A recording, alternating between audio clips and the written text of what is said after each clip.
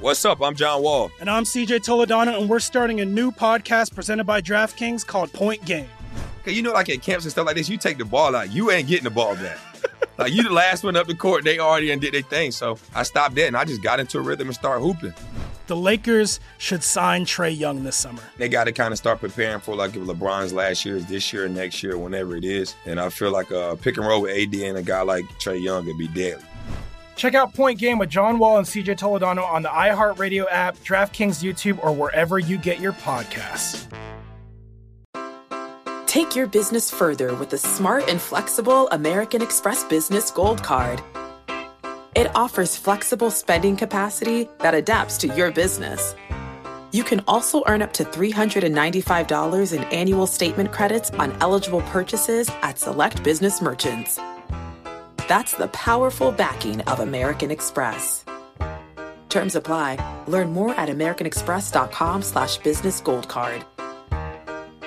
AT&T connects an ode to podcasts. Connect the alarm. Change the podcast you stream. Connect the snooze. 10 more minutes to dream. Connect the shower. Lather up with the news. Sports talk, comedians, or movie reviews. Connect with that 3-hour philosophy show. Change the drive into work in traffic so slow. Connect the dishes to voices that glow. Thank you to the geniuses of spoken audio. Connect the stories, change your perspective. Connecting changes everything. AT&T. Welcome to All the Smoke, a production of The Black Effect and iHeartRadio in partnership with Showtime.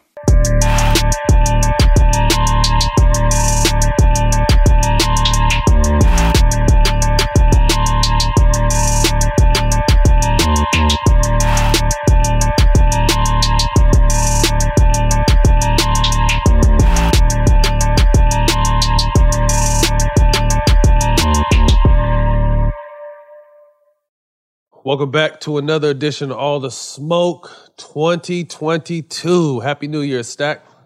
Happy New Year, my brother. What's good? Man, I can't call it, man. Just got done with ESPN, hurried home, excited about our guest today. Yeah, me too. WNBA legend, North Phillian, NCAA champ, Olympic gold medalist, the highest paid female coach. Is it in sports or just basketball? I'm thinking sports. So say that. Welcome, yeah, man. Welcome to the show. Say that. Say that, then. Man, that's crazy. That's not in sports. Serena tops that big time. No, I'm talking about as far as coaching. In basketball, coaching. Yeah, that can't be. You're the highest paid women coach, period, though, right? No. I think Gino at UConn. Okay.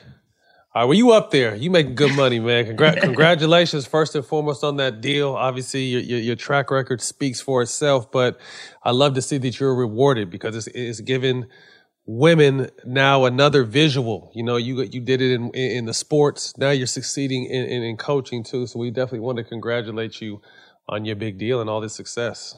Thank you. Appreciate that. And thank y'all for having me starting this 2022 episode off. I watch y'all. I mean, I listen to y'all. I appreciate you guys giving raw thoughts and letting us in the inside of your thoughts and your vision, and that's pretty darn cool.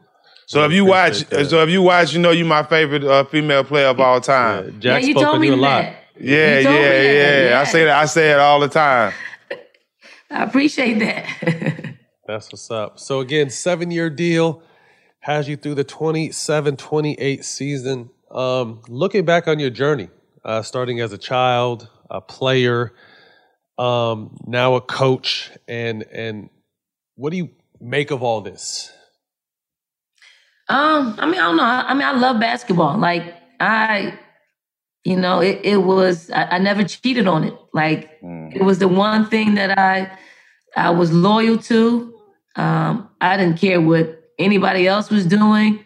I was singularly focused on sports. And it wasn't just basketball, because I played football, tackle, like on the cement. Mm-hmm. I played baseball, softball. I used to live in the projects.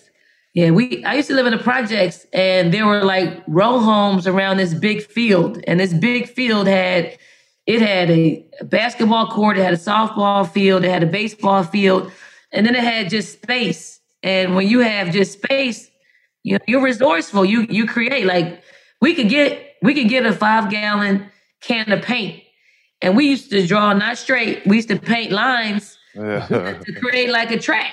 Yeah, so I mean, we had like the Olympics out there in the middle of the project. So I mean, I was doing what all the neighborhood guys were doing, and it certainly it's paid off. So it's a cool feeling. Were you the only girl back then battling with all the boys? Only girl.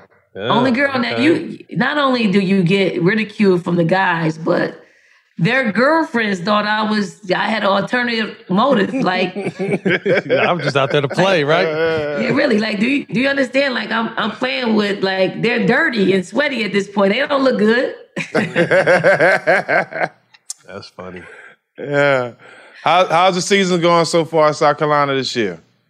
We're doing pretty good. We actually, we were the number 1 team in the country for a while. We took an L last Thursday to Missouri. But something just happened today where the new poll came out and they actually they continue making us the number 1 team in the country. I haven't saw that before, but we played a tough schedule. Like we played probably 6 out of the 10 top teams in the country. So I mean, it's good to see the decision makers in women's basketball, especially the poll, treat us and respect us in that manner, because it is not often felt in that regards. Well, yeah, I think you kind of earned that respect. Last season, you took the team to the Final Four. You lose to Stanford. What are you building on that different this year than last year? I know you're still trying to get healthy. My favorite, Raven. Raven is still dealing with an injury. You know what I'm saying? My girl, the first ever player in the all-boys high school All-American game. You know what I'm saying? Shout out to Raven. But what are you going to change this year? What are you working on this year to be better from last year? Well, appreciate you shouting out Raven, because it came at a time in which she was down. The injury just happened, and you send the video out. Appreciate that, Stacks. Yeah. But we lost in the Final Four to Stanford. We had 2 opportunities to win the game. So one player had a layup. She missed it. We had another player follow it up and try to lay it in, and it's that margin of error that we're working with, like that inches. And when we practice from that margin of error. When we play, we keep that margin of error in mind, because we don't want that heartbreak of if we're that close to competing for a national championship. We want to make sure that we're checking off all boxes when it comes to just making sure that it doesn't come down to that. But if it does, it's familiar to us. All right, let's talk about how important women's basketball. I'm honored this month to be hosting the first ever high school elite women's basketball showcase hosted by an NBA player. I'm the first to do it, and I'm hosting one this in January in a couple weeks. Tell me how important female basketball is to you. We had a great relationship with Kobe, and he spoke on how important it was to him. And it's just as important to us. But to you, for somebody who's being somebody who started it, a founder, and somebody who a lot of people look up to in the basketball space, now being one of the highest paid coaches, how important is it to you and to see how it's growing? Well, I mean, I've always, I'm old school. I've been around the block. I've played on every level. And I, as you were saying that this was the first and you're a part of it, I go back. I was in a, and I'm not trying to pump up myself, but I was in a Spike Lee commercial with Lisa Leslie and Cheryl Swoops, and they interviewed us about that particular commercial. And in that commercial, I said, basketball is basketball. Like it doesn't matter what gender. Basketball is basketball. Like you all played at the highest level. I played at the highest level. Your thrill was as much as my thrill. Right. Your defeat was hit me as hard as my defeats. You put in the work just like I put in the work. Right. And it's genderless. If you pour in the something good's going to come out of it. So the fact that you're stamping your name on it is going to give it some validity.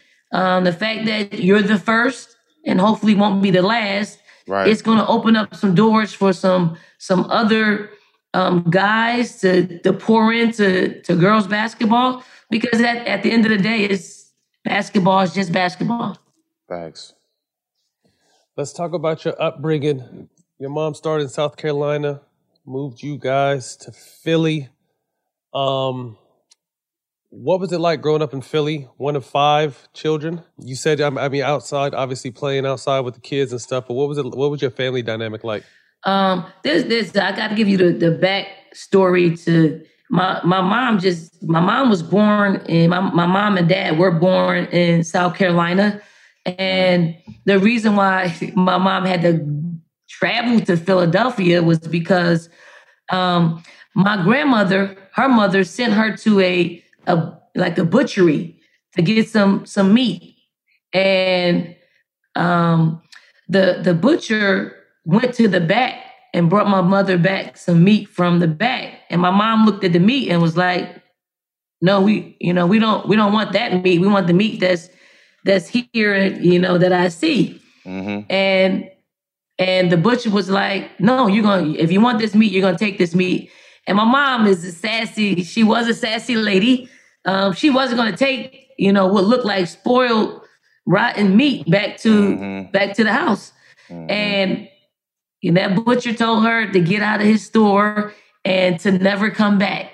And when you live in the South, when they say those words, it doesn't mean don't ever come back to the store. It means you better get out of town. That was back in the day. So my grandmother heard about the interaction and sent my mother to Philadelphia. And this was a time in which I wasn't born. So my mother was in Philly for a long time.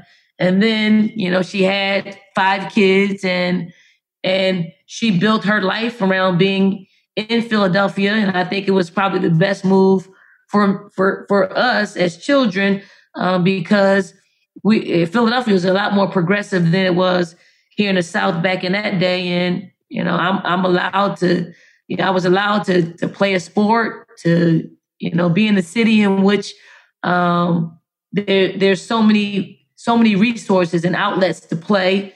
And I grew up in a household that was disciplined.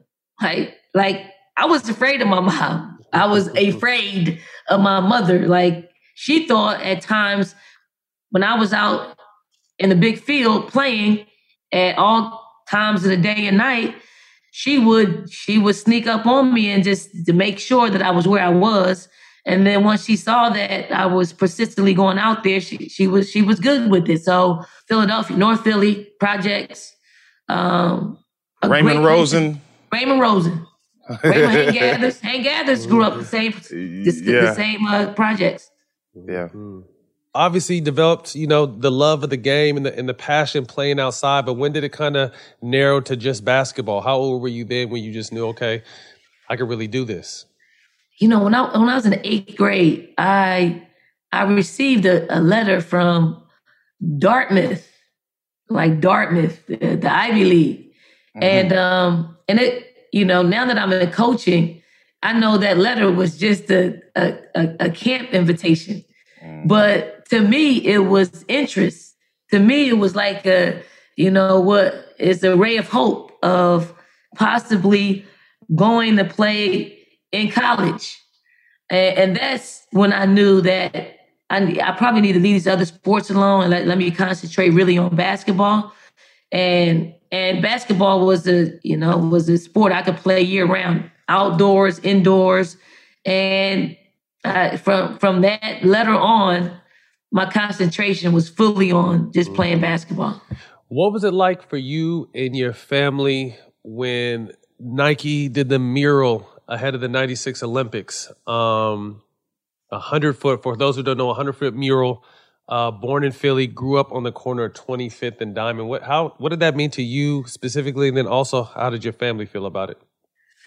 Well, I mean, Nike is, forward thinking. I played with household names, Lisa Leslie, Cheryl Swoops, Teresa Edwards. They are well known. I was just a point guard and probably just took a more service role. Just service. I just want to win. It doesn't matter how it looks. I just want to win. But after having several conversations with Nike and the powers that be about sneakers, because I knew sneakers, I think they took a liking to me. I was just real. I was just talking to them. I didn't know if that was hurting their feelings or whatever. Because sometimes when people want real conversations, they really don't want you to say what's on your mind. Right. Mm-hmm. But you're asking, so I gave it to them, and then they told me about the 8-story mural that we're going to do in my hometown when the USA national team was going to play an exhibition game there. And then I told my family that it was going to take place. And when you grow up in the projects, you're not really fully understanding what that is. Like, right. I really didn't. So when we got into Philly, the national team, and the ceremony was going to be the next day, I actually had somebody drive me by there just so I can check it out and see. And then I was floored because it is in downtown Philly, 8 stories, like it's larger than life. I had to tell my mom to meet me down there the next day. My mom was a Southern woman. She did not drive, didn't have a driver's license. So she took public transportation everywhere. But if you ever was in a car with her and you were driving, she could tell you exactly what small, everything. Yeah. Everything. So when she got down there, we were already there. So I saw her walk up. And it's a proud moment. Like it brought her to tears to see a baby girl up on the 8-story building, a building that she's on the bus and she rides by, every week. So it was just incredible because again, I wasn't one of the ones that I didn't have a shoe at first. Cheryl was the first one that got a shoe. Lisa got a shoe. So, there was no jealousy or anything like that. I actually don't like the spotlight. But I did like the spotlight when in my hometown because it just gives so much more to all those people in the projects. Mm-hmm. Aspiration. What's up? I'm John Wall. And I'm CJ Toledano, and we're starting a new podcast presented by DraftKings called Point Game. We're now joined by 3-time NBA Sixth Man of the Year, elite bucket getter. Let's please welcome Jamal Crawford to Point Game. King of the Court one-on-one tournament. If they had it back in your prime, do you think you could have took it all? I'm going to be honest with you. I don't think I could have took it all, but I think I would have shocked a lot of people. I think Kobe and everybody in their prime, Kobe would win a one-on-one contest. Yeah, because you got to think, he's going to guard. He don't care about guarding. He's going to guard. He's going to guard. Like, you see him in the Olympics, he's going to guard. And then on top of that. I'm not guarding like that, CJ. Ladies and gentlemen, please welcome Sam Cassell to Point Game. I remember you came out from prime 10. He was in a culture shock. And then he's going through withdrawals about winning. Remember what I told you? I said, OG, you think I can get paid and go back and play in college because it ain't it? Check out Point Game with John Wall and CJ Toledano on the iHeartRadio app, DraftKings YouTube, or wherever you get your podcasts. How do we level the playing field for all entrepreneurs? 55% of white businesses survive the startup phase, while only 4% of black businesses do the same. So I want every black entrepreneur to know about the 1 Million Black Businesses Initiative. The 1 Million Black Businesses Initiative is an award-winning program created by Shopify and Operation Hope. They're on a mission to start, grow, and scale 1 million black businesses by 2030, driving wealth creation for the black community. Out of 6 million employer-owned businesses in the U.S., only 2.3% have black ownership. This program gives black entrepreneurs tools and resources to level the playing field, from free business coaching to tailored training and an extended free Shopify trial. Shopify's made a 10-year, multi-million-dollar commitment to the program, and it's working. The initiative already started, supported, and engaged with over 334,000 black businesses, helping them operate businesses that sell anything from skateboards to coffee beans to apparel. Business owners love this program. Simone Harvin, founder of SC Creative Group, says, "The 1 million black businesses experience for me was unlike any other program I've been a part of, primarily because it was for us and it was by us. Here at Drink Champs, we are always interacting with our listeners, many being Black entrepreneurs. Shopify is one of those platforms that empowers and emboldens entrepreneurship. So chart your own path for business success with the 1 Million Black Businesses Initiative and Shopify. Bring your business to Shopify with an exclusive offer at shopify.com/BEN, all lowercase. Go to shopify.com/BEN. Take your business further with the smart and flexible American Express Business Gold Card. It's packed with benefits to help unlock more value from your business purchases. That's the powerful backing of American Express. Learn more at americanexpress.com/business gold card. With that said, it was said that your mom didn't really know how nice you were on the court. When did your mom and your family really start kind of understanding your special talent? You know how family members are. They don't really want to give you your just due because they want to keep you humble. Right, you can't do it until you do it to them. Right. So I mean, I don't think my mom really knew how good I was until probably when I started getting like hundreds of letters from colleges, and they were coming to the projects right in the mailbox, and I think that's when she knew she had a pretty talented daughter. And with my brothers, like my brothers and sisters, we didn't have like college aspirations because we knew we couldn't afford it. So nobody was really thinking about that. So in the neighborhood, yeah, they knew I was pretty good. Because I was playing, I was being one of the first to play in the pickup game, so they knew I was pretty good according to the neighborhood. But as far as nationally, my skill set wasn't tested, and they couldn't see just how good I was until I started to play in college and got on the AAU circuit. And even then, they didn't even come see me play in the AAU circuit because it was out of town. So college is probably when, I was actually deemed pretty good then. So once college becomes a goal and an option, when did, obviously there's no WNBA when you're in college. Making that jump overseas is a possibility, but, that was something that's always, questionable for certain people. When did life professionally as basketball, when did that kind of start coming into your mind, and what were your plans, seeing that you had a lot of success in college as well? I mean, I wanted to play basketball for as long as possible. Like I graduated in 92. I tried out for the Olympics, the 92 Olympic Games, and went to the trials and got cut. Now, you got to understand, like in 1992, I was college basketball's player of the year, like 2-time player of the year. And I went to the Olympic trials, and that was the year, if you remember, that's when the pros were allowed to come into the Olympics. So, in the original Dream Team in 92. Right. Yep. So I think that the women's program wanted to mirror the Dream Team and getting all professional players. Mm-hmm. So that left me off because I didn't have any international experience. So I got cut. And the reason why I got cut, because when you're trying out for an Olympic team, they do actually tell you, they give you some feedback as to why you didn't make the team. So the two things that I remember them telling me was, one, I was too short, and two, I didn't have enough international experience. Now mind you, one other player on that made the team was shorter than me.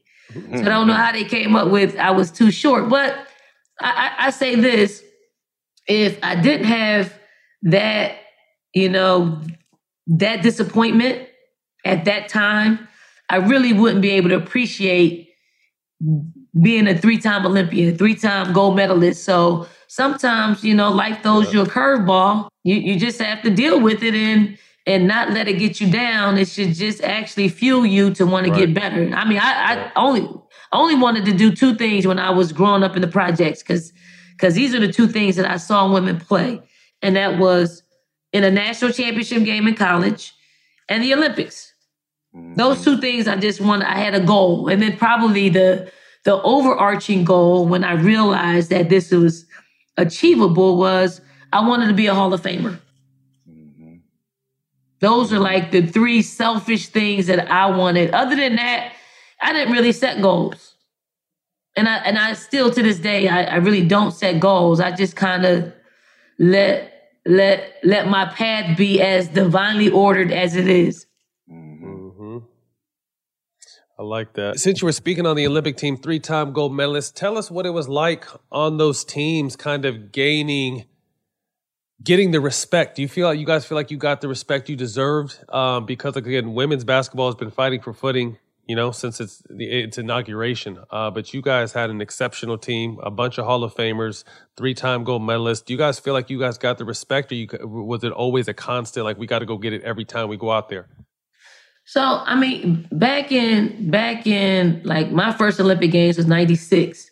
And because we were hosting it in Atlanta, we trained for 15 months prior to the Olympic Games. Whenever a country hosts the Olympic Games, they invest. They invest money in the teams and sports because they want to do well. So they invested in our team. They gave us $50,000 for that year. And that was pretty good for me. For some of the other players like Teresa Edwards and Katrina McClain, who was making 6 figures over there every year. It was a huge pay cut, but that they're from Georgia, so they wanted to play in the Olympic Games. And playing with that particular team, I think that team was the team that kind of spearheaded women's basketball and put us at a place both collegiately and professionally, just giving us, we were the guinea pigs of professionally, because after we were done with that Olympic Games, 2 professional leagues were birthed, the WNBA and the ABL. And I believe 9 out of the 12 players on the Olympic team played in the ABL, and 3 of the other players the 3 players were Lisa Leslie, Cheryl Swoops, and Rebecca Lobo. They opted to go play in the WNBA. So it was cool. Like, the more the merrier. Like, if the more professional women's leagues that start up, the more job opportunities there would be for women, and I was all for it. UVA, University of Virginia. You left there. You was 3-time All-American, finished as Virginia's all-time leading scorer and all-time leading assists. But both of those have been broken since then. How did it feel going to UVA, and was it any other options besides UVA? Yeah, I mean, I was recruited. I was actually the number 1 high school player in the country. I mean, I don't know how you do that, but they chose me. I never actually, I went on maybe 1 AAU circuit, like 1. I actually participated in the very first one. So I was the high school player of the year. So, I mean, every school came after me, like hundreds of them. I chose to go to Virginia for 2 reasons. And one of them, obviously, I didn't want to go to a school that had already won a national championship because I wanted to be a part of that legacy. And then the other thing was, I mean, it's the strangest thing that attracts us, but I didn't want to go to a school that had like traditional dorms. Like, like you go, you got a roommate, and then you got to take your bucket down the hall and go shower. And that, like that would. I mean, I lived in a project, so I wanted college to be a step up. Right. I mean, I had to share a room with my sister, and that's as far as I wanted to go. Share a room with someone, and then Virginia had these dorms where there were 4 rooms. You shared the room with the roommate, and then you had 2 showers, and you had two stalls, and then you had like a common area. So it was almost like an apartment. Right. And then the other school that I was very serious about was Penn State. And they had the old school dorms, and I really couldn't do it. So the non-negotiable was the dorms. So I went to Virginia. That's a crazy. I've heard a lot of reasons why people pick schools. I've never heard stuff like that, but that's good. I feel you because I was at UCLA. They had us set up nice there, and I couldn't imagine like some schools they had like. But in summer school, one time I had the situation where you had a roommate and you had to walk down the hall of the shop. I'm like, hell, I left summer school. Couldn't do it. Nuh-uh. You end up winning a national championship in 2017 with South Carolina. Do you feel like that made up for you not winning one while you was playing, from you being so good and not bringing one back to UVA? Yeah, it actually did because it took almost like 27 years to win one, and I had to get into coaching to do that. Mm-hmm. But it was so special. It was so special that when we won, I made sure that every like former player of mine, because I coached at Temple and I'm coaching at South Carolina. When we won, every player prior to 2017, I got them a miniature national championship trophy. Let's go. I got all of my Virginia teammates miniature national championship trophies. All of the people that coached with me at Temple in South Carolina, I got the miniature national championship trophies because this was a dream far beyond 2017. Right. And I had teammates and I had former players that believed in that dream that we didn't get it done. So I didn't want them to miss out on that opportunity of feeling that. And then on the back of it, I put their name and I just said, because of you. Simply. That's really dope. You don't hear stuff like that too often. That's what's up. I knew she was a real one. I told you that. I knew that. Hey, so tell me this. What was the feeling when you went back for your jersey retirement? I don't even remember that.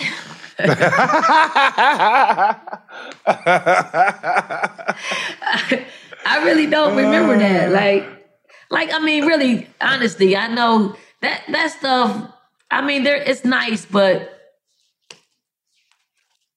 I mean, it's nice, but I wanted Hall of Fame. Ask me about Hall of Fame. Like, ask me about Hall of Fame. Like, that is, that, and I'm not trying to take any, I mean, I'm grateful. I'm grateful. Right. But there are just things that are, like, near and dear. Like, I'm in a Hall of Fame with the greatest of the greats. Yeah, but that's what you played for. You played to be one of the best. Yeah. Well, talk about it. What's it like? What's it like being in the Hall of Fame? It's cool. Like, I don't always go back to the ceremonies, but when I do go, like, I feel proud. Like, I feel like I belong. And I started an autograph collection, so I can get all the greats' autographs when I go there. So it's pretty cool. Like, like I got a pretty extensive collection of Hall of Famers. Well, it's kind of hard for some people to even think about that because, like, when people ask us about Kobe, like, when high school, his mind was different. Like me, I'm just trying to get to the NBA and figure it out and make some money, take care of my family, and buy me a whip and some change. You know, that's what I'm thinking at the time. You know what I'm saying? But Kobe, as a teenager, we knew what he was thinking. I'm going to be one of the best ever. So it's very few people can understand your train of thought, you know what I'm saying, as you was growing up playing basketball and your mind frame. You wasn't thinking just make it to the WNBA. You was thinking, I'm going to be one of the best ever. That's it. You know, I got a Kobe story. Kobe was at Lower Merion when I was in Philly training for the Olympic team. And he used to come practice with the Sixers. Like, John Lucas was the coach. Mm-hmm. John Lucas used to work me out. Like, I got a cool John Lucas story. I've had knee trouble my whole career. During that 15 months that we were training for the 96 Olympic Games, I used to go up to St. Joe's where the Sixers used to practice. And the Sixers weren't really that good at the time. So John Lucas, his job was on the line. Like, every day you were reading in the paper, you know, it could be any day now that he gets fired. But he saw me. He used to ask me, why am I up here? And I told him I got to get surgery because my knee. He was like, look, let me send you to Dr. Andrews. in Birmingham. Damn. Like he paid for me to go to see he wanted me to get seen by the best of the best. Right. Now I didn't like what Dr. Andrews told me, but like seriously, like it was 95 or 90, early 96. I went to Dr. Andrews, and Dr. Andrews, you know, he did the x-rays, he looked at me, and I'm 25, 26 years old at the time. And he looked at him, he was like, "How old are you?" I said, I'm 25. He was like, he said, you, what are you trying to do? I said, I'm trying to get on the Olympic team. Like, I'm trying to play. He was like, "Okay, well, you play this Olympic Games, and then you need to hang it up. You know, if you want to run around with your kids later in life, then you need to hang it up." I had to get out of his office. You weren't trying to hear that. I wasn't trying to hear that. So, but if I listened to Dr. Andrews, I probably would only be a one-time Olympian. Now I walk with a limp every day, but I'll sacrifice that. Yes, it's worth it. It's worth it. Yeah. What was your Kobe story up there too? Kobe used to come. I used to work out at St. Joe's. Kobe used to come and work out at St. Joe's, and he used to get in. You know, it's probably a little tampering because he wasn't supposed to be working out with any protein, but he was out there. You know, like Kobe had his nose was up, chest up, like he felt like he belonged. He would talk smack. He would dunk on people. He was a killer. Like at 17 years old. And to see his career and how much he impacted the game, and to see when he went into retirement, how much he impacted, you know, the girls basketball and women's basketball just by being a girl dad. I mean, his legacy lives on in the women's basketball world. I know what he's done for the NBA and around the world, but there's a special place in our hearts for Kobe Bryant and Gigi. Yeah. Rest in peace. No, he definitely took that first step, because obviously, you know, as NBA players, we're fans of you guys, but I think getting the outside respect from maybe particularly NBA fans, I think when Kobe stepped out on that limb and really stood for you guys, I think that it kind of seemed like the tide had changed and you guys started getting talked about more, and now it's really everywhere. And I just heard the other day they're starting an all women's version of something like ESPN that's just going to be strictly on women. So I think it's come so far, and you know, you and, you know, some of your former teammates had a lot to do with the foundation of that. You know what I mean? So it's amazing to kind of see where it started to where it's got and definitely heading in the right direction now. It's long overdue. I mean, you're going to be good at whatever you invest in. You are. I mean, we can look at like.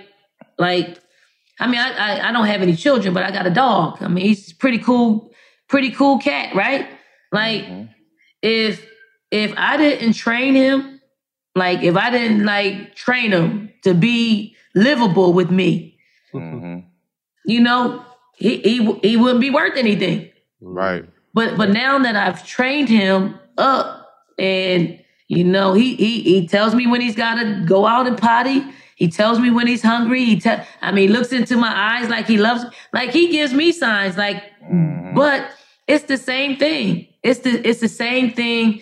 If you pour into women's sports, there's something good going to come out of it. I mean, you mentioned my salary, and I don't really, you know, again, I don't really do it for the money, but it's nice. It's big. That's big still. It's big, but I mean, that's the very thing that's gotten the headlines was the money. And for me, it's more of it's for other people. Like I'm gonna enjoy it, but they're you know, they're investing. The University of South Carolina is investing in their women's basketball coach. And I'm just hoping that other sports, other professions, just invest. Now, I mean, I think I've earned it. I think I've earned it. Like I wouldn't ask for this. I wouldn't ask for this 22 years ago because I ain't earned it. Right. But 22 years later and a sustained success, and you got to strike when the iron's hot too. So timing is important as well. but also just being an aspiration to girls looking to take that route. Like you said, you took the sports route, now you're taking the coaching route. And so many people want to be involved in sports, but they may not have enough to be an athlete, but there's so many other ways to stay around the sport. And you coaching now is another way. So I think that's dope. So coming out of college, there was no WNBA yet. So you had to, go overseas for a handful of years. You get back and the talk. So what was it about the ABL and then eventually the WNBA for you, which you made home? So during that Olympic training year, like 95, the ABL founders came to our team and they pretty much asked us to be a part of it. They said they were going to pay us $150,000 a year to be founding members. And all 12 of us agreed to do it because we didn't know anything about the WNBA. They didn't tell us about the WNBA to a few months later. And then once the WNBA decided that they were going to start a league, three of, the more, profound names in our game, Lisa, Cheryl, and Rebecca, they chose to go to the WNBA. And then 9 of us chose to stay in the ABL because we made a commitment to it. And I did it because I made a commitment to it. And then after spending 2 years in the ABL, I decided just for personal reasons, like I had bad knees and the ABL was like the traditional basketball season. So it was 8 months. So I wanted to play for much longer. And the WNBA is like 4 or 5 months. Yep. So I said, I need to hang my shoes up with the ABL and go to the WNBA so I can play a lot longer. And then I actually made the right decision at the right time because, that following season, the ABL went under. Mm-hmm. So it was pretty cool that I got a chance to experience both. But, the WNBA was that, and it is that carrot that's dangled in front of little girls who aspire to, to be professional women's basketball players here in our country. Like, right. I look at A'ja Wilson, like, she doesn't know life without the WNBA. Like, she grew up on the WNBA. Yep. And because of that, she might play a little bit harder. She might work a little bit harder. She might just give more, like dedicate herself a little bit more because, she knows there's a place for her to continue her career. Yeah, definitely. So 1999, you were the 9th overall pick to the Charlotte Sting. Shortly after that, you guys are headed to the WNBA finals. What was it like to be a part of that? Obviously being drafted, but then finding success right away. They didn't even invite me to the draft. But it was cool, like, to be a part of a WNBA finals, like in that particular finals, we started the season like 1-10. Like 1-10, and it's a 34-game season. So, we made a move to actually even get to the finals, but to be able to play in the finals against, one of my favorite teammates, a good friend of mine, Lisa Leslie, was pretty cool to share in that spotlight with her. I ended up being on the losing end of the stick, but it was cool to share in that moment with her. August 1st, 2005, you was traded to the Houston Comets, and you announced before the season that it'll be your last. Was the knees talking to you? It actually wasn't my knees. It was actually my heart. Like, really? Yeah, we all go through some type of pain as players. And right. You develop a strong like threshold for pain that that's secondary. It is. To it.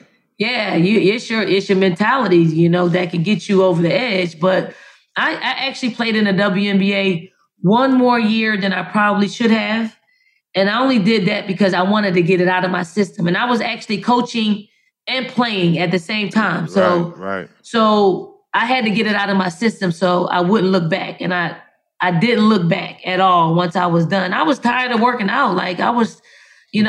I was mean to my trainer, like mean, ornery. And I didn't feel like getting my body ready to play. I didn't. So I was like, this is it. And thankfully I got through and I never looked back. I was fortunate that I was already in a profession of coaching and being a dream merchant for young people that I transitioned nicely into it. Yeah, you knew you made the right decision. Yep. Yeah, and that's crazy because with me, I thought I'd never stop playing basketball, but my body started talking to me, and I, like you said, just preparing with knowing how you prepare to play. You know, I played in the Big Three a couple of years, but I couldn't do that. I'm like, man, I love the game so much. Let me try coaching. You know what I mean? And was able to win the championship. So we love the game so much. We might not play no more, but we're gonna stay around the game as long as we can. That's just what we do. You impacted the WNBA so much that you have the Community Leadership Award named after you. Talk about that. I mean, that's cool. Like, really, that's cool because, as athletes, we want certain things. We want to be the best at what we do, and sometimes because of that, people see. I mean, they see your heart. They see what you put into it. They see that. You're a good teammate. They see that you are a great service woman to the game. And they thought so much of that to bestow an award. Like, there aren't very many of them. I think it's me and Kim Peratt. And I don't know if it's another one. I don't know if there's another one, but that is something that's etched in the history of the game. And I'm thankful because every summer I get to go and hand out like my award to someone who's giving back to the community and who are leaders in giving back to the community. So, man, that's super cool. That's really, really cool because that's what it's about. Yeah, that's something that you don't, like I wanted to be an Olympian, I wanted to be a national champion. I didn't know that, these awards could be something a part of my legacy. Who was your toughest matchups when you was in the WNBA? Toughest, Teaspoon. Teaspoon was, used to get after it. She used to get after it. She used to get on my nerves. Yeah, she used to get on my nerves. Like,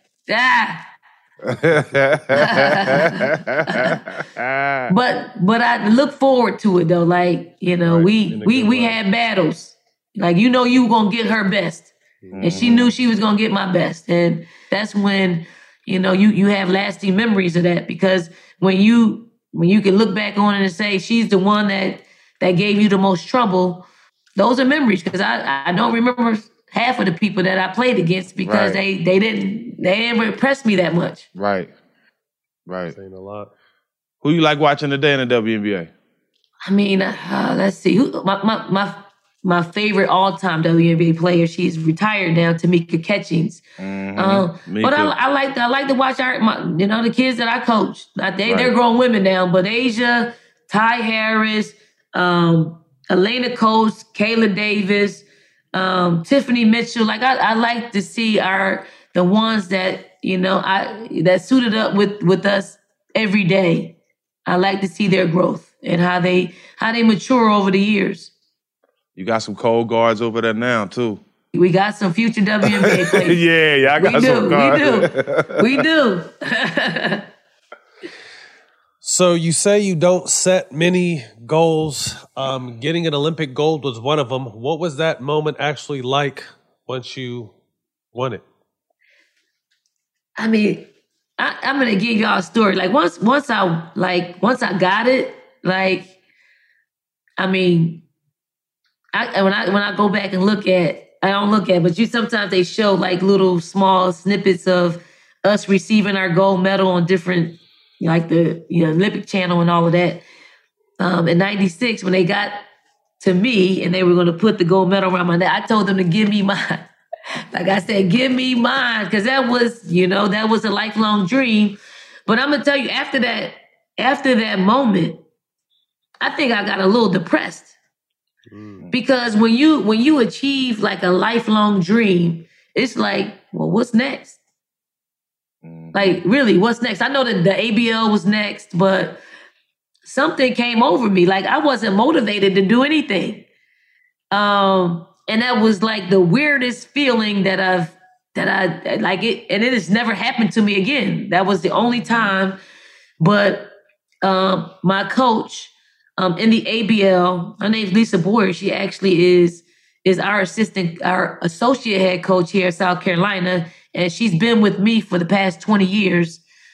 She was my coach in the ABL. She just gave me some time off before training camp. And that was the time off that I needed to kind of rejuvenate and get myself ready to go back at it and play. What's up? I'm John Wall. And I'm CJ Toledano, and we're starting a new podcast presented by DraftKings called Point Game. We're now joined by three-time NBA Sixth Man of the Year, elite bucket getter. Let's please welcome Jamal Crawford to Point Game. King of the Court one-on-one tournament. If they had it back in your prime, do you think you could have took it all? I'm going to be honest with you. I don't think I could have took it all, but I think I would have shocked a lot of people. I think Kobe and everybody in their prime, Kobe would win a one-on-one contest. Yeah, because you got to think, he's going to guard. He don't care about guarding. He's going to guard. He's going to guard. Like, you see him in the Olympics, he's going to guard. And then on top of that. I'm not guarding like that, CJ. Ladies and gentlemen, please welcome Sam Cassell to Point Game. I remember you came to my room crying, tears, crying. I mean, he was in a culture shock. And then he's going through withdrawals about winning. Remember what I told you? I said, OG, you think I can get paid and go back and play in college because it ain't it? Check out Point Game with John Wall and CJ Toledano on the iHeartRadio app, DraftKings YouTube, or wherever you get your podcasts. Take your business further with the smart and flexible American Express Business Gold Card. It's packed with benefits to help unlock more value from your business purchases. That's the powerful backing of American Express. Learn more at americanexpress.com/businessgoldcard. AT&T connects an ode to podcasts. Connect the alarm. Change the podcast you stream. Connect the snooze. 10 more minutes to dream. Connect the shower. Lather up with the news, sports talk, comedians, or movie reviews. Connect with that 3-hour philosophy show. Change the drive into work in traffic so slow. Connect the dishes to voices that glow. Thank you to the geniuses of spoken audio. Connect the stories, change your perspective. Connecting changes everything. AT&T. You gave your first gold medal to your mom. What was that experience like? I mean, you know how special mothers are. Like, mothers are, ones that are there for you on the good, bad, ugly days. And they're the most consistent people. I mean, they're the ones that believe in you. They're the ones that humble you. They're the ones that pay for the sneakers, like, that you gotta wear. They pay for the clothes, like, and to be able to give my mother that tangible gold medal, it's priceless. It's priceless. And I know that, she didn't really want it. I mean, she wanted me to have it, but to be able to do that is, brought tears to her eyes. And there's nothing more than gratifying than making your mother proud. Mm-hmm. Nothing like it. Fact. Nothing in the world like it. 2004, you're unanimously chosen to carry the Olympic flag during the opening ceremonies. Kid from Philly. What's that like? The GOAT. I'm going to tell y'all the process of how a flag bearer is voted in. And I was a part of the process. And the process is all the captains of all the teams at the Olympics, we come together in one room. And how many, not to cut you off, like how many people is that? Yeah, it's about 20, 25 people. Okay. Right? So we come together. My teammates and the men's team, they said, we want you to nominate yourself. Right? That's dope. Yeah. So I'm in the room with 20, 25 people, and everyone brings in candidates for flag bearer. And then we had some other people on the phone. And there's nobody in the room that's that's a candidate besides me. And you actually have to discuss each and every person. So, and I'm talking about people who have suffered, like they've come back from career-ending injuries and they come back to compete in the Olympic Games. I'm talking people who have, they've had cancer and they've beat cancer. And then I have to get up in the room and speak in front of everybody. I basically just said, this is what I said. I said, this is my third Olympic Games. I'm currently the coach at Temple University, and I also play in the WNBA. And I have a foundation, the Dawn Staley Foundation, and I service middle-aged girls in North Philly. And I'm undefeated. and that was it, right? And then you hear the other candidates and you hear what they're about. And then we say, okay, it's time to vote. So they take a vote for the top 5. And they come back and they say, they give us the list of the top 5. And I was on it. And I'm just like, really, like, I didn't really compare to what was happening. And then we say we take another vote for the top 3. And it's happening this quick. And then I'm a part of the list of 3. And I'm really like looking around the room, like really, like, am I being pranked? Right? And then we go back and we do another for the flag bearer, and they come back and they said it's me. And honestly, I didn't really know the magnitude of it. And I had been a part of 3 Olympic Games, and we as the basketball, like, it was the dream team. So we always go in last. Like when you're going into an Olympic ceremony, like the opening ceremony, like all the other athletes go. And then for the protection of really the dream team, we go in last. So I never knew what the flag bearer was because we always went in last. And then our administrator, she met me outside of the room, and I said, yeah, Carol Callan. I said, they voted me in as the flag bearer. She was like, really? And I was like, yeah. Like, so I'm like, what now? Like, I said, they told me not to tell anybody. She was like, let's get your mom on the phone. Let's call your mom, right? Yeah. So I actually told my mom, like, if I didn't know what it was, I know my mother didn't know what it was, but she would soon find out that being the flag bearer means when they say the United States of the Olympics, the United States, you're the first one that walks in the stadium. But before that, they said, listen, as flag bearer, you can't dip the flag. You walk in the stadium with a smile, no matter how you're received. Because as Americans, you can get booed, you can get hissed. You don't even know how you're going to be received. So I said, I can hold it up. I can hold the flag up and I can smile. I can do that part. I understand that assignment. I can do that. But what I didn't know is when your sport is the flag bearer, you get to come in first. Oh, okay. So the dream team, changed the order up, and it was the coolest thing though. It was by far, like, I equated to like a royal wedding when I walked into that stadium. It was incredible. Wow. I mean, we've never had a conversation. I've only known you as a fan, as a player, and as a coach, and then how highly Stack speaks of you. But to hear that you're voted the flag bearer, to hear that there's an award named after you, I mean, that speaks a lot about who you are as a person. Right. And there's not too many solid people out here, so we always want to just salute the real ones here. So I just wanted to shout you out real quick, man, for just being a solid individual and continuing to motivate not just women, but everyone in general. Through your actions, also your words, but most important to me is actions, and your actions speak very loudly. So we want to commend you for that.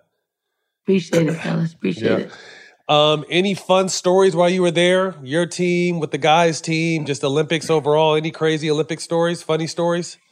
Yeah, I got one. Like, and it happened during like one of the opening ceremonies. Like when I wasn't a flag bearer, but again, we're the last to come in. And you have to understand when you're with the dream team, it was the dream team in which Scottie Pippen was on. So when we come into the stadium and we're the last ones and And when the opening ceremony is over, like when it's over, and all chaos occurs because all the other countries want to get pictures with the Dream Team, right? I got smashed. Like I got smashed. I'm short. Scottie Pippen picks me up and takes me to safety. He saw me get swallowed up. So that was a cool story to share with you all. It was cool. Like let me see what other stories that I got to share. I actually got to see in 2000. I got to see one of and it's got a little dark cloud because it what's her name? Marion Marion Jones. Jones, yeah, I got a chance to see her actually run in the quarterfinals. I mean, we know what happened after that, but I witnessed that. I'm a big boxing fan, so I actually in '96 I got a chance to see. I don't know if y'all know, like David Reed. He's from Philadelphia. You know, I got a chance to see him fight. I don't think he had a strong pro career, but I got a chance to see him fight. So is it cool? I always wondered that. So you guys can kind of, whatever, as long as it doesn't conflict with your actual practice schedule games, but you guys can bounce around and see whatever you want to see? You can get tickets to anything. Yeah. Like, we all supported the men's team, but I got track and field tickets are hard to get. Boxing tickets are a little bit easier to get. Swimming's hard to get, but sometimes you can get lucky and get some. But more times than not, you get to see what you can, whatever you want, what event you want to see. Podcast. You're in the podcast game now. Tell us a little bit about that and why you wanted to start one. Oh, y'all the first ones to know that. I mean, y'all the first ones. I haven't even, it's unannounced. Oh, okay. Yeah. We know everything about you. Hey, but announce it on here then. What you got? I'm not even a talker, so I don't even know how I got talked into doing a podcast. But the name of the podcast is Net Life with Dawn Staley. And the Net Life is obviously, the net symbolizes my basketball, my life, and I'm talking to people that that's not just basketball; it's pop culture. It is, is you a sneakerhead? I am so. I don't really consider myself a sneakerhead. You are though. I am. Yep. I be wild. I follow you. You always post some fly kicks, so you a sneakerhead. I just like the ones that people can't get. Yeah. I like those. I mean, it's like a competition. Yes, But then when I post them, you got the real sneakerheads saying they're fake. They jealous. So yeah, I'm just talking to I like to figure out what makes the successful people great. Why are they so great in their profession and their fields? And I just think I have a voice out there for women, and I want to put that on full display because now it's times like talking makes me uncomfortable, but when you're uncomfortable, growth is taking place. So I always want to grow as an individual, and I'm just going to use this platform to spread some good news. So if someone has, if they're in the field or not, we know what connects great people who are successful. And I want people to eat. I want people to be great at what they do. And if words from other people help, let me give them the platform to receive the information. You also have something that money can't buy, and that's experience. Experience is the best teacher, and a lot of times that's all people want to hear. People ask us all the time, give us a story about when you was in the locker room, because people will never see those things. You know what I'm saying? So experience is always the best teacher. People love that. When it's all said and done, 6-time WNBA All-Star, WNBA 10th anniversary team in 2006, WNBA 15th anniversary team in 2011, Hall of Famer, and more accolades. What are you most proud of? I'm most proud of being an odds beater, because that's the sum of it all. I mean, growing up in the projects, people looking from the outside looking in, you're not supposed to amount to anything. You know, the odds are stacked against you. So I beat the odds, and I'm trying to share and help out other people who just need a little ray of hope. And, you know, I reach back. Like, I also just want to share too, like, I went back to my neighborhood. When we won a national championship, I went back to my neighborhood. There's a rec center that I grew up playing in. It was called the Moreland Recreation Center that was renamed the Hank Gathers Recreation Center. So I went back there and gave them a national championship replica trophy and a case. And it lives there because that is, you know, as any young person that walks through those doors, that's the hope. That's the dream, to just say, hey, it's a tangible thing to say, hey, you know, that hard work and that hardware was honed in this gym, on these rims, in this place. So I just like to just make sure that people can come up. Like, I am all for people coming up and realizing their dreams and reaching their full potential. That's what's up. Question real quick. Do you have any, you mentioned Hank Gathers twice. You have any Hank Gathers stories, or just, if not stories, how Philadelphia looked at him as a person? Yep. Well, I mean, Hank Gathers was the epitome of, like, hard work.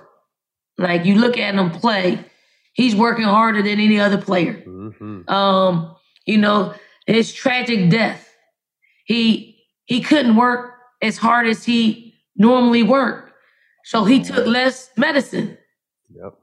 So, you know, he is the epitome of who we are as Philadelphians and as we blue collar workers.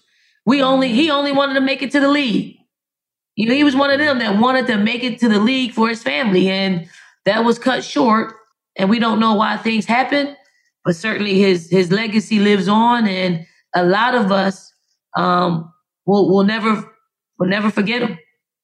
Absolutely. Rest in peace. Quick hitters. First thing to come to mind. Let it out. Top 5 greatest female athletes of all time. Your top 5. Good question. Yeah. Jackie Joyner-Kersee. Nice. Serena. Teresa Edwards. FloJo. Style with it too. You know, before Serena, Steffi Graf was one of my favorites. Steffi Graf. Yeah, I'm tennis. Yeah, she was live. You got to know about Steffi Graf.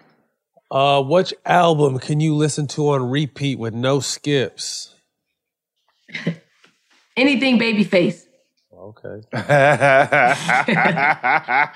that how you were? Were you someone? Because I was mixed, but were you someone listen to like rap, or R&B? What did you listen to get you ready for a game? I'm old school R&B and gospel. Like rap. I gotta listen to something I can actually understand. Facts. Yeah. So rap. Let me see. You know, somebody told me, and I didn't know this. Somebody told me, you know, the Roots is from Philadelphia. That they actually said my name in one of their songs. Actually, what's father? What's his name? Porter for the Nuggets. Michael Porter. Yes, Junior. Senior, who was a coach at Missouri on the women's side at first before he went to the men's side when his son, you know, went to Missouri. He told me that. Okay. Small world. That's what's up. Yep. I gotta go find that song, see what she's talking about. Courtside to relive any game in history. Which one would it be? NBA? No, it could be any sport, any game. period. Any game. Any game? In history. Any game. Oh. Sixers, 83 championship. Ooh.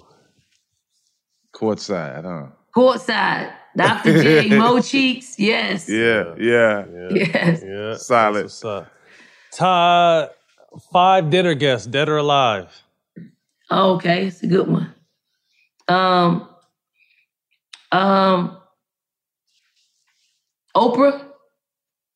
Oprah would take up the whole conversation, though. Princess Diana. Ooh, that's the first. Yep. Barack. Mm-hmm. Yeah, you guys stunning me with this one. Dead or Alive. My mom. Nice. My mom. And I'm gonna go a little younger. I met her before though, so I'm not gonna say. I was gonna say Serena, but I met Serena before. She was young then. Yeah, I met her at the Olympic Games. I'm gonna say I'm gonna bring Kobe back. Nice. Got to. Ain't mad at that. Nice. If you could see any guest or have any guest on All the Smoke, who would it be? But before you answer the question, you have to help us get your answer on our show. That's a setup. It's a whole setup. I just get So going. you said any guest? Yeah, whoever you want to. Who do you want to see on the show? Y'all gotta go get Serena. Shit. Tiger Woods. Ooh, both of them. Both of them. Yeah. Two good ones. Both That's of them, two dude. good ones. Two good ones. Well, Dom, our research team finds it's called 100% Dundee is the name, the song you're on by The Roots. 100% Dundee. So they 100% Dundee. Okay. All right. Yeah, so check that out. I never heard it. I couldn't find it. He didn't know the song, but he just said it. So 100% Dundee. All right. Again, shout out your podcast, Net Life, featuring yourself on Just Women Sports. When will that? When you guys dropping? We're dropping. I believe next week. Congratulations. Nice. That's what's up. Next week. Hey, you need us? Let us know. All right, we'll always do. down, always down. Well, thank you very much for your time. Congratulations on all the accolades, coaching, man, a role model, again, to not just women, but people in general. We'll be checking for you guys, and thank you for your time, Don. Thank you so much, and thank you for giving women a platform and what many may seem as all male space. But so I appreciate y'all, fellas. I appreciate you. Thank you. You can check this out on Showtime Basketball YouTube and the iHeart platform Black Effects. We'll see y'all next week. Peace.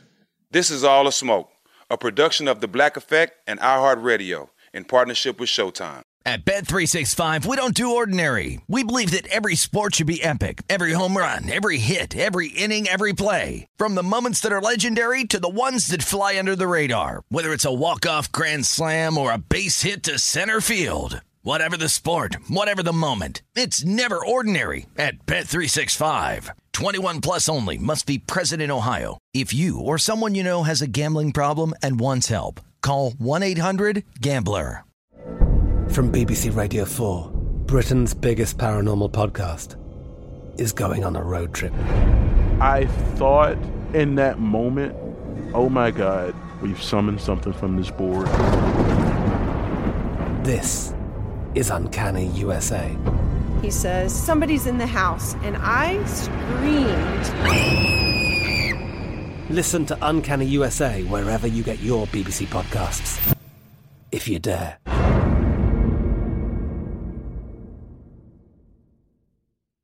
What kind of fun is waiting for you at Kings Island?